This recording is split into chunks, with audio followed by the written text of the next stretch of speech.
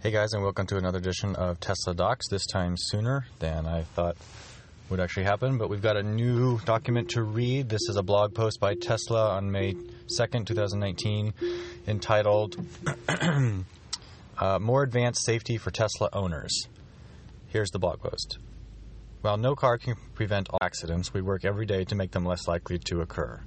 The massive amount of real-world data gathered from our car's 8 cameras, 12 ultrasonic sensors, and forward-facing radar, coupled with billions of miles of inputs from real drivers, helps us better understand the patterns to watch out for in the moments before a crash. As our quarterly safety reports have shown, drivers using autopilot register fewer accidents per mile than those driving without it. That's because autopilot is designed to reduce fatigue by helping drivers stay in their lane, while also ensuring that they keep their hands on the wheel.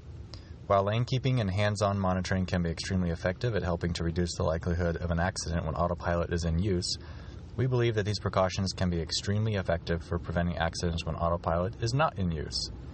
Today, we're introducing 2 new safety features designed to help prevent drivers from inadvertently departing their lane, which our data shows is a common cause of accidents when autopilot is not in use.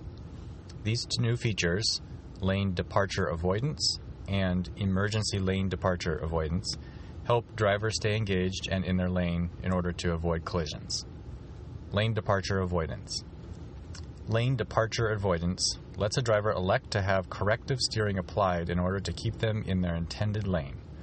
When the feature is in use and a driver is departing a lane without their turn signal on, the car will